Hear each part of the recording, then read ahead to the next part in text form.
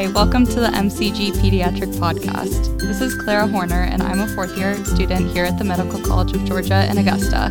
Today we'll be talking about non-accidental trauma in pediatrics, which we'll be referring to as NAT. To help with our discussion today, I'm joined by Dr. Chaitanya Sambanki, a pediatric resident here at the Children's Hospital of Georgia. Welcome, Chaitanya. Thanks, Clara. I'm really looking forward to this very important discussion today. We're very fortunate to also have Dr. Kevin Allen here, who is a pediatric emergency medicine physician. He has a special interest in child abuse and serves as the medical director of the child protection team at the Children's Hospital of Georgia. Welcome, Dr. Allen. Thanks for having me here today. As you guys mentioned earlier, we will be focusing on non-accidental trauma, or NAT. Clara, can you help explain to the listeners what we mean by NAT? Sure. It's any act or failure to act resulting in imminent risk of serious harm, death, or physical or emotional harm, sexual abuse, or exploitation of a child by a parent or caretaker who's responsible for that child's welfare. Great job, Claire. While NAT will be the primary focus of our discussion today, it's worth mentioning that child abuse also includes emotional abuse, sexual abuse, and neglect. That's right. Neglect can be characterized by physical signs such as poor hygiene, unbathed or malnourished children. Can't forget that there are educational, medical, and developmental sources of neglect as well. Inadequate supervision is also a form of neglect. And neglect is the most common form of child abuse. It accounted for about 75% of child abuse cases in 2015. That's a pretty significant percentage. The statistics unfortunately get worse. According to the U.S. Department of Health and Human Services, in 2018, there were 7.8 million children evaluated nationally for child abuse. Of that number, 678,000 of these children were found to be victims of abuse, and a little over 1,700 of the cases unfortunately are associated with fatalities. The sad reality is that the younger the child is, the more likely it is for the abuse to result in death. About 80% of deaths attributed to child abuse are in children under the age of 4 years. As a pediatric resident, I have cared for quite a few of these heartbreaking cases. Here at the Children's Hospital of Georgia, almost 2,500 children were subject of maltreatment reports in just Richmond County in 2020. That doesn't even include the number of cases in surrounding counties. Child abuse has no barriers. It occurs in all socioeconomic classes and all racial groups. There are subtle signs that we will go more into detail later that help identify and hopefully prevent child abuse. Yes, these are known as sentinel injuries, which are minor injuries that can be precursors to ongoing or escalating abuse. From the primary care provider to emergency medicine physicians, everyone has a role in helping catch, treat, and prevent non-accidental trauma. Let's dive into how we can do this in detail. Claire, could you start us off with the clinical case? Sure. We have a 3-month-old female infant who presents to the emergency department with her mother due to hours of inconsolable crying and vomiting. Mom reports that while she was at work during the day, her boyfriend was caring for the infant. He told her that the infant was fine during the day, but started throwing up. Great classic case. The mother's boyfriend taking care of the infant while she is at work. Chaitanya, should we go ahead and assume this is abuse? I wouldn't necessarily say that. I've definitely learned from you in the emergency room that we always need more history to help guide our evaluation. I really want to know more about the vomiting. Is this a new symptom? Does the child have any other medical conditions such as reflux or a milk protein allergy that makes her more prone to vomit? Clara, tell me more. This child was born a few weeks early but did not require an extended nursery course. She is fed a standard formula and spits up occasionally, but the vomiting she's having now is more than usual according to Mom. Mom does admit that the baby's behind on her 2-month vaccinations because of Mom's work schedule, but otherwise she's been growing well with no major illnesses. Okay, Chaitanya, what's your differential diagnosis so far? Given the chief complaint, I'm first thinking very broadly. We need to rule out infectious causes such as gastroenteritis, otitis media, urinary tract infection. An anatomical abnormality like pyloric stenosis, for example, should be considered as well, especially if it is non-bilious and described as projectile vomiting. Although pyloric stenosis is more common from age 2 to 8 weeks, it could potentially occur up to 6 months old. We know that the vomiting is not baseline and just started today. So Clara, has she had any other symptoms such as fever, rash, shortness of breath, diarrhea? How was the patient acting prior to vomiting? Was the patient ill when Mom left in the morning? Anyone else sick at home? These are important questions to know too. So our patient has no fever, no upper respiratory type symptoms, and no diarrhea. Mom reports no sick contacts, and the child was looking fine to her this morning. Okay, so let's say the standard medical causes of vomiting infant has been ruled out. Let's shift and talk about red flags in the history that would make us concerned that this could be a potential case of child abuse. Chaitanya, what is one of the most important things to determine initially about the history of this presentation? I'd want to get a more definitive timeline to determine if there was a delay in seeking care. Does the story match the patient's clinical presentation? Are there discrepancies in caregivers' version of events? Does the patient's presentation look different than you would expect given the caregiver's version of the history? Awesome job. Claire, you mentioned that the boyfriend was watching the baby because mom was working. I'm really interested in learning more about the child's social situation. Yes. So when we're talking with her, mom tearfully shares that this is her first baby and she has no close family nearby. She recently graduated high school and moved to the area to be closer to work. Her boyfriend who's watching the baby is a new boyfriend. They only started dating about a month ago. There's so many classic red flags that you mentioned. Young maternal age with first child, financial stress, lack of support, and a non-biological male helping to take care of the baby. Great job, guys. Social factors such as unplanned, unwanted pregnancy, poverty, unemployment, low educational achievement, parental substance abuse, and domestic violence are risk factors for NAT. But don't get sidetracked with these things. As we mentioned earlier, NAT can occur across all socioeconomic classes and family styles. It is prevalent also in two-parent households. Okay, so this is all really important information that we can just get by talking with the caregiver or the patient, depending on their age. In particular, we want to pay careful attention to details of the history, how the history matches the patient's presentation, and social factors surrounding the case. Exactly. A good, thorough history can be our first clue that this child may have been subject to NAT. So now that we have identified the components of the history, let's move on to discuss the physical exam features that would raise our suspicion for a possible NAT. Chaitanya, how would you approach the physical exam? Of course, a detailed head-to-toe physical exam is important. Examine the child in a gown in order to observe every inch of the child's skin. Note any bruises or burns. Look for signs of limb deformities. Are there any signs of pain on palpation of various parts of the body? Check for signs of trauma in the hairline. Vomiting can definitely be a symptom of head trauma. Great point, Chaitanya. Brain and head injuries are the most common cause of traumatic death in children younger than 2 years of age. Abusive head trauma, formerly known as shaken baby syndrome, is head injury in children younger than 5 years old caused by violent shaking or blunt impact. Besides the vomiting that Chaitanya mentioned, are there any other symptoms that you would find for those that have suffered a head trauma? Great question. Subtle symptoms include irritability or inconsolable crying in an infant. More serious signs of head trauma include apnea, bradycardia, seizures, or decreased level of consciousness.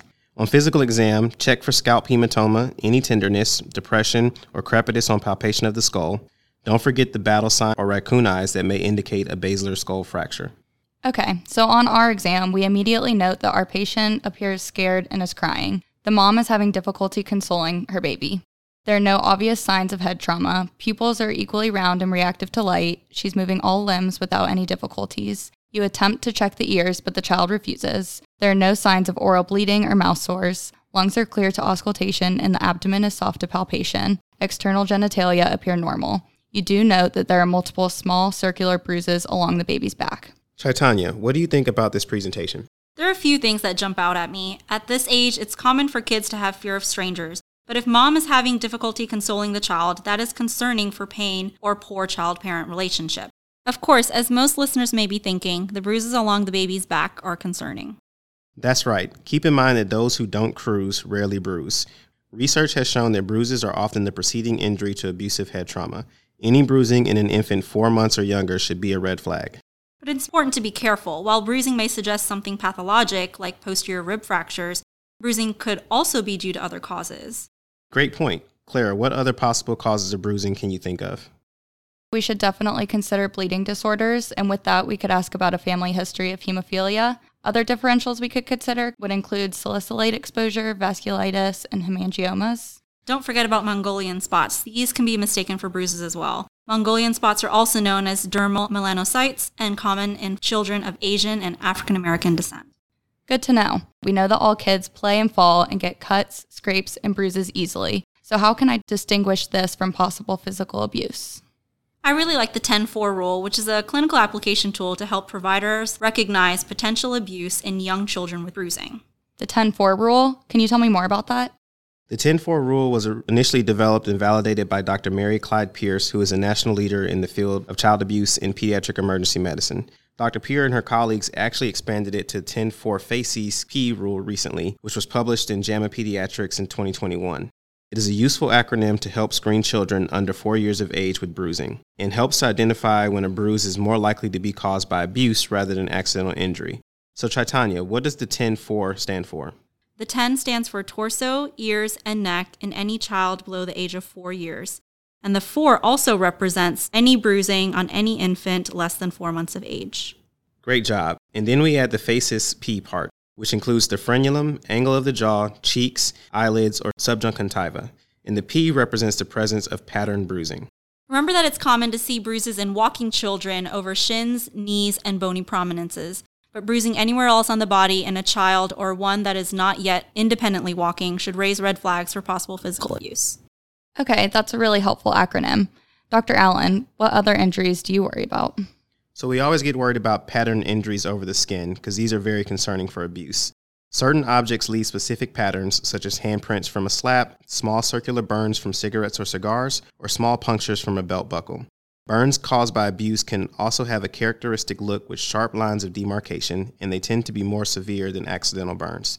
Chaitanya, what is one of the most important things to do when an unusual physical finding is found? As we continue to emphasize, the history is so important. Does the reported mechanism make sense based on the actual injury you are seeing? Does the story continue to change or evolve? Those questions should clue you into whether you need to worry about NAT. That's right. For example, hot water immersion burns have characteristic patterns. If a child has been intentionally immersed in hot water, you will typically see burns with sharp lines of demarcation. These will be seen on the buttocks, genitals, feet, posterior legs, and possibly their hands and arms if the child is fighting the water. That's a great point, Dr. Allen. Intentional burns will have a clear line of demarcation, as with stocking or glove pattern burns. In contrast, though, accidental burns are usually shallower, more irregular, and less defined. Okay, so we've talked about bruises and burns, but what about fractures? Kids fall and break bones, and how can I distinguish a pathologic fracture from an accidental one? Great question. Certain fractures are particularly worrisome. First of all, any fracture in a non-ambulatory infant is a huge red flag. Also remember that the bones of children are more plastic, so a fracture takes much more force to occur than a typical adult. In ambulatory kids, red flags include multiple fractures, fractures in different stages of healing, and fractures of the mid-shaft of the humerus or femur. Rib fractures in particular are strongly associated with NAT. These are usually due to forceful squeezing of the chest. Also, metaphyseal lesions of long bones, vertebrae, or sternum are classic examples of fractures that indicate possible abuse. Clara, what should be on the differential diagnosis for fractures in a child besides NAT? I think of rickets, osteogenesis imperfecta, and birth trauma if your patient's an infant. Awesome job. So what's next if we find worrisome physical exam findings that raise suspicion for NAT? We touched on several conditions that might mimic NAT associated with worrisome physical findings, such as hemophilia and osteogenesis imperfecta. It's important to rule out these conditions before we diagnose NAT. Chaitanya, what labs would you like to order if you have a child present with a fracture that doesn't quite fit the explanation of the injury? I would start with a complete blood count to check the hemoglobin for anemia, which could indicate acute or chronic blood loss or nutritional deficiency from neglect. Continuing to think along the hematology standpoint, looking for possible bleeding disorders would be indicated. This would include checking von Willebrand factor and ristocetin factor, in addition to your normal coagulation workup. What about evaluating for metabolic or genetic disorders? You're on the right track, Clara. It's also important to check for metabolic or genetic causes of pathologic bone fractures. This would include checking phosphorus, alkaline phosphatase, vitamin D, and parathyroid hormone levels. It would also be worthwhile to look at a hepatic function panel, amylase lipase, and a urinalysis to see if abdominal trauma is something you need to further look into. If that workup looks worrisome, you can then consider getting a CT. Similarly, think about adding a factor 8 level, factor 9 level, and urine organic acids to your workup. Inborn errors of metabolism can cause devastating neurological impairment and can have findings such as subdural hemorrhage and retinal hemorrhage. This can be confused with non-accidental trauma. Okay, that's really helpful to know. Thanks, Chaitanya. So we've talked a lot about labs, but what about imaging? What role does imaging have in the workup of NAT? The skeletal survey is a standard screening tool for detecting clinically unsuspected fractures. Around 20 x-rays are obtained of various regions of the body, including the skull, the 3 regions of the spine, the abdomen, the pelvis, and each extremity. That's right, Chaitanya. The American Academy of Pediatrics recommends this for any child less than 2 years of age with obvious or suspicious injuries and for any child with an intracranial injury. Skeletal surveys are also performed on siblings of abused children who are under the age of 2 or twins of abused children. If considering head imaging, think about an MRI over a head CT for better dating of injuries. An MRI of the brain can also find subtleties not found on CT, though practically speaking, an MRI may be difficult to obtain on a young child. Great job, everyone. Okay, let's get back to our case. Let's say our labs come back normal, the skeletal survey is also negative for fractures. However, because the child is so irritable and inconsolable, I get a CT of the head and it comes back with a subdural hematoma. Claire, what do you know about subdural hematoma as a sign of physical abuse? Well, subdural hematomas are a common finding in abusive head trauma. If a person shakes an infant, the acceleration-deceleration force causes the brain to move within the fixed space of the skull. Good job, Claire. So, Chaitanya, what would you want to do next? I definitely want to consult my ophthalmology colleagues to evaluate for retinal hemorrhages, which are common findings of abusive head trauma. It is important to remember that this is very time sensitive. Getting a consult within the first 24 hours is crucial since superficial hemorrhages resolve quickly. That's exactly correct. Retinal hemorrhages can actually disappear within 8 to 12 hours. Also, it's important to remember that rib fractures might not show up on imaging until 7 to 14 days after the injury when there is callus formation. This is why these patients typically have a repeat skeletal survey 2 weeks after presentation. The fact that we don't see fractures today does not necessarily rule them out. Okay, I'm really glad you mentioned that, Dr. Allen. That's important to keep in mind. So now that we've established this child is likely a victim of non-accidental trauma, what do we do next? As physicians, we are all mandated reporters. Mandated reporters are those who must report suspected child abuse when they find reasonable cause to believe that it has occurred. Other than physicians, that also includes teachers, school administrators, counselors, and law enforcement. Anyone who has consistent access to children through employment or volunteer work is a mandated reporter. Correct. At our institution, our role is to notify the social worker so that they can get Child Protective Services involved.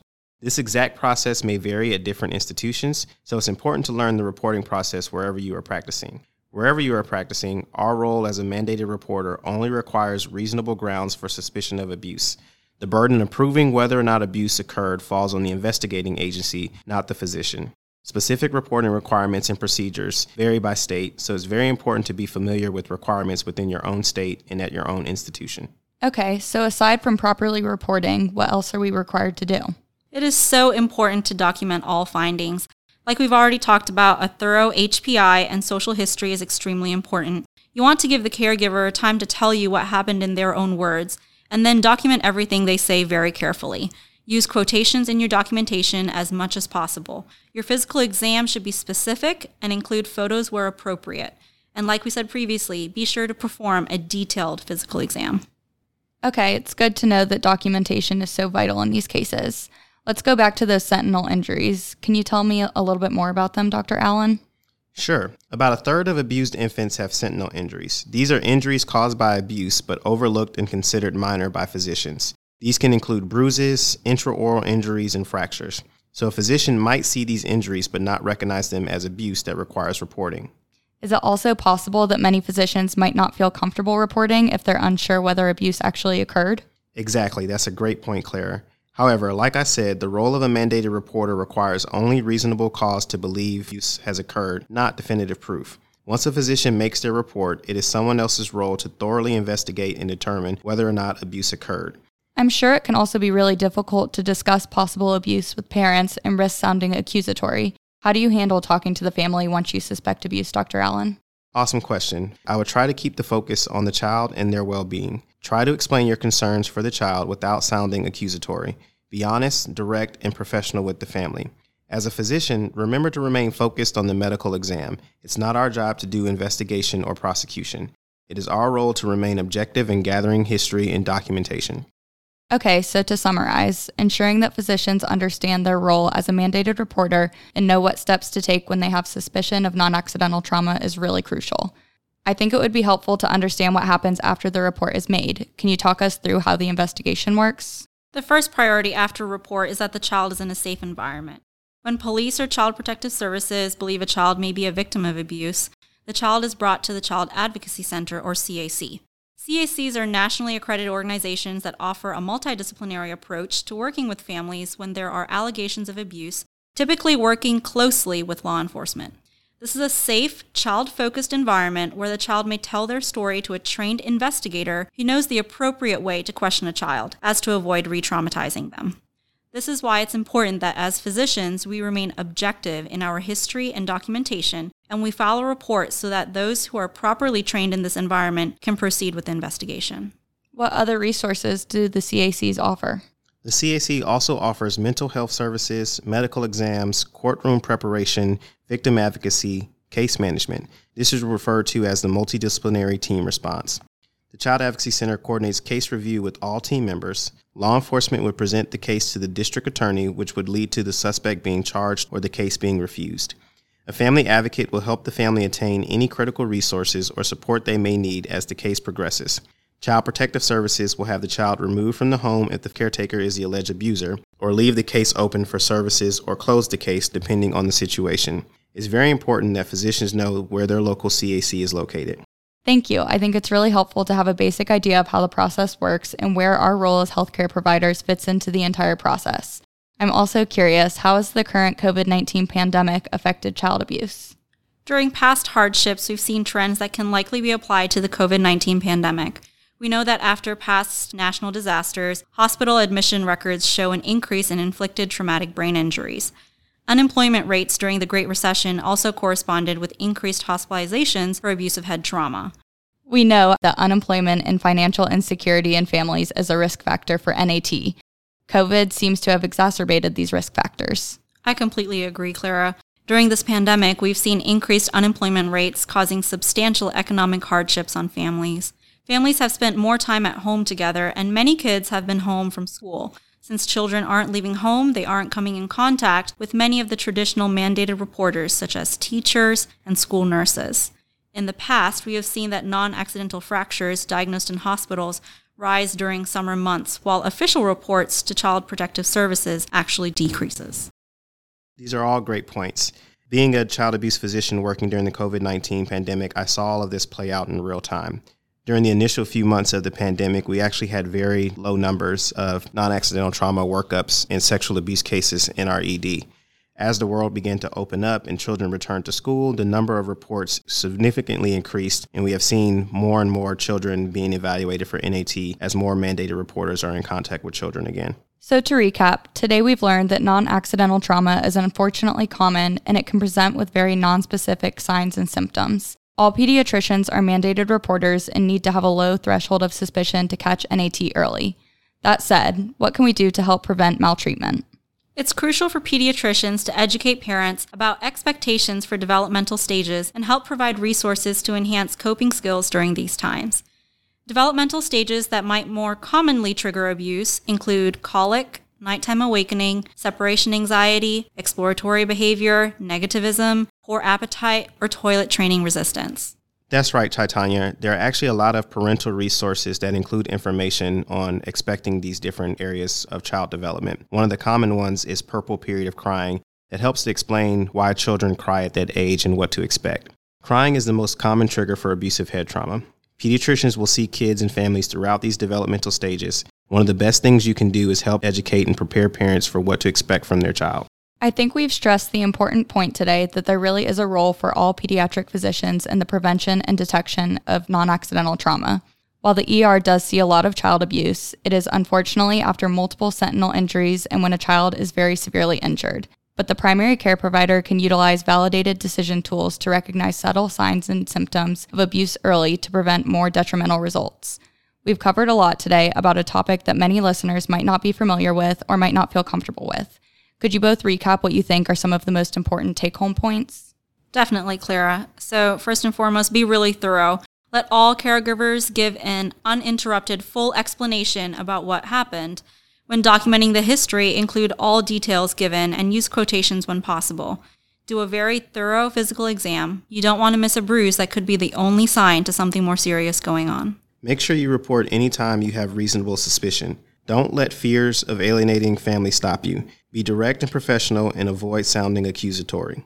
Remember to not make assumptions about appearances. Child abuse crosses all socioeconomic levels. When talking with the family, be sure to direct focus onto the patient. You are your patient's advocate. Remember, the purpose of this is not to remove children from their households. It is to move children out of dangerous situations. Most parties try to do what they can to keep children with their families. Thank you both so much for being here today. Thanks for having me. Thanks, Clara. And an additional thanks to Dr. Lorna Bell, Dr. George Sue, and Dr. Rebecca Yang, who provided editing and peer review of today's discussion. Thank you for listening to this episode from the Department of Pediatrics at the Medical College of Georgia. If you have any comments, suggestions, or feedback, you can email us at mcgpediatricpodcast@augusta.edu. Remember that all content during this episode is intended for informational and educational purposes only. It should not be used as medical advice to diagnose or treat any particular patient. Clinical vignette cases presented are based on hypothetical patient scenarios. Follow the link on our website for free CME credit based on today's episode. We look forward to speaking with you on our next episode of the MCG Pediatric Podcast.